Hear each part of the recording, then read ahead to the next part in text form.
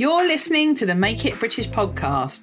I'm Kate Hills and I'm on a one-woman mission to save UK manufacturing.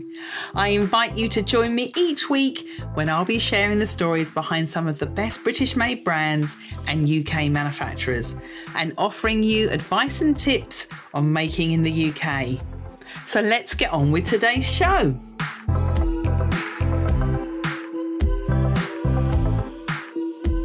Hello and welcome to episode number 196 of the Make It British podcast. If you've been contacting manufacturers and not getting a response, then this episode is going to be particularly useful for you, as I give some really handy tips as to what I'd recommend you to do to follow up with a manufacturer to ensure you get a response every single time. Enjoy this episode from the Make It British podcast archives. So number one is to make sure that you follow up promptly. Manufacturers are all pretty busy these days, and if you want to guarantee that you're going to get a good response for them, then you want to make sure you stay top of mind.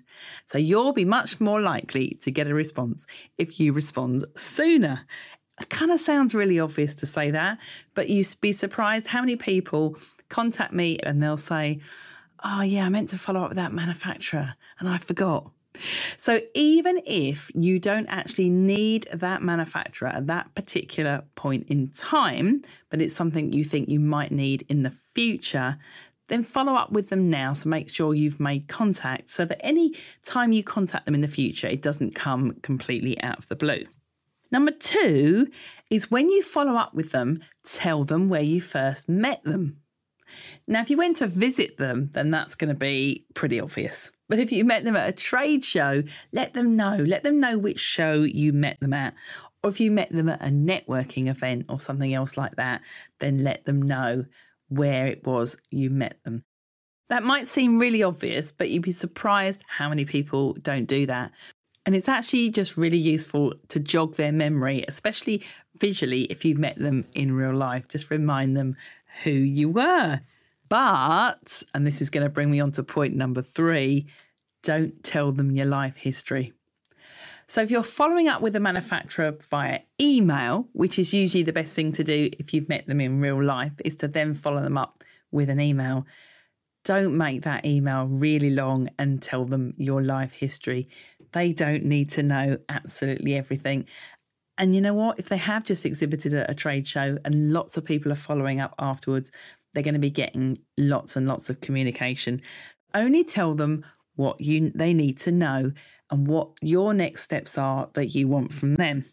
Which brings me on to point number 4. Make sure in your email that there's just one call to action that you want that manufacturer to do after they've read your email. So, for instance, the sorts of things that you may want to follow up with them on are the following.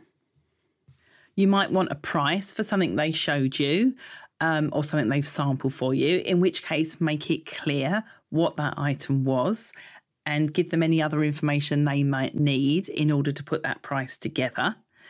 So that could be something like the quantities that you want, depending on what it is you're having made, or even ask them what they need in order to be able to quote you a price.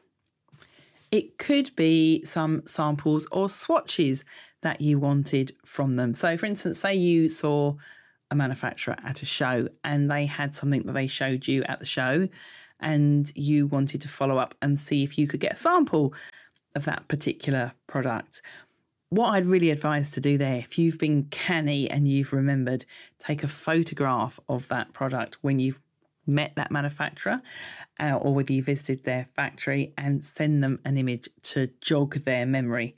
And the best way of describing it is always via an image. It speaks 1,000 words. You may be following them up for something like some technical information or some logistical information about how they're going to deliver something or what their minimum order quantities are. What I wouldn't do is bombard a manufacturer with inquiries about all of the different things. So what is the one thing that you need from them at this point in time in order to get your project off the ground or whatever it is you need for them started on? Don't send them an email asking them for absolutely everything. Because if it's anything like me and most other people that receive emails, if you receive one with hundreds of questions in, you think, oh gosh, I don't know where to start with that. I'm going to move on to the next one where they're just asking one question and one thing. So my tip would always be, if you are following up with a manufacturer or with someone after you've met them at a trade show, keep that first follow-up email simple, short and sweet with one call to action. And now regular listeners of this podcast are going to know exactly what I'm going to say next. Ask to go and visit them. Because if you're manufacturing in the UK, one of the best things is that no manufacturer is that far away. Obviously, provided you also live in the UK.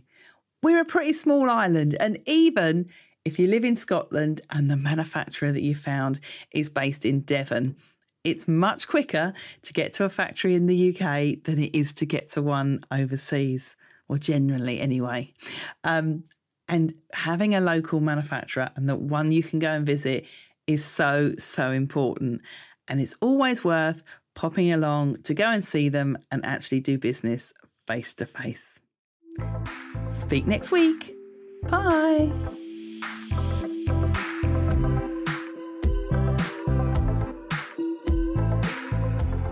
Thank you for listening to the Make It British podcast. I make an episode every Tuesday and Friday, plus there's also bonus episodes occasionally. So don't forget to subscribe in your favourite podcast app so that you get notified every time a new episode goes live. And if you enjoyed the show, I would really love it if you left me just a little review on iTunes. The more reviews this podcast receives, the more people will discover it and the more we can spread the word about making in the UK. Thanks once again for listening to the Make It British podcast. Bye bye.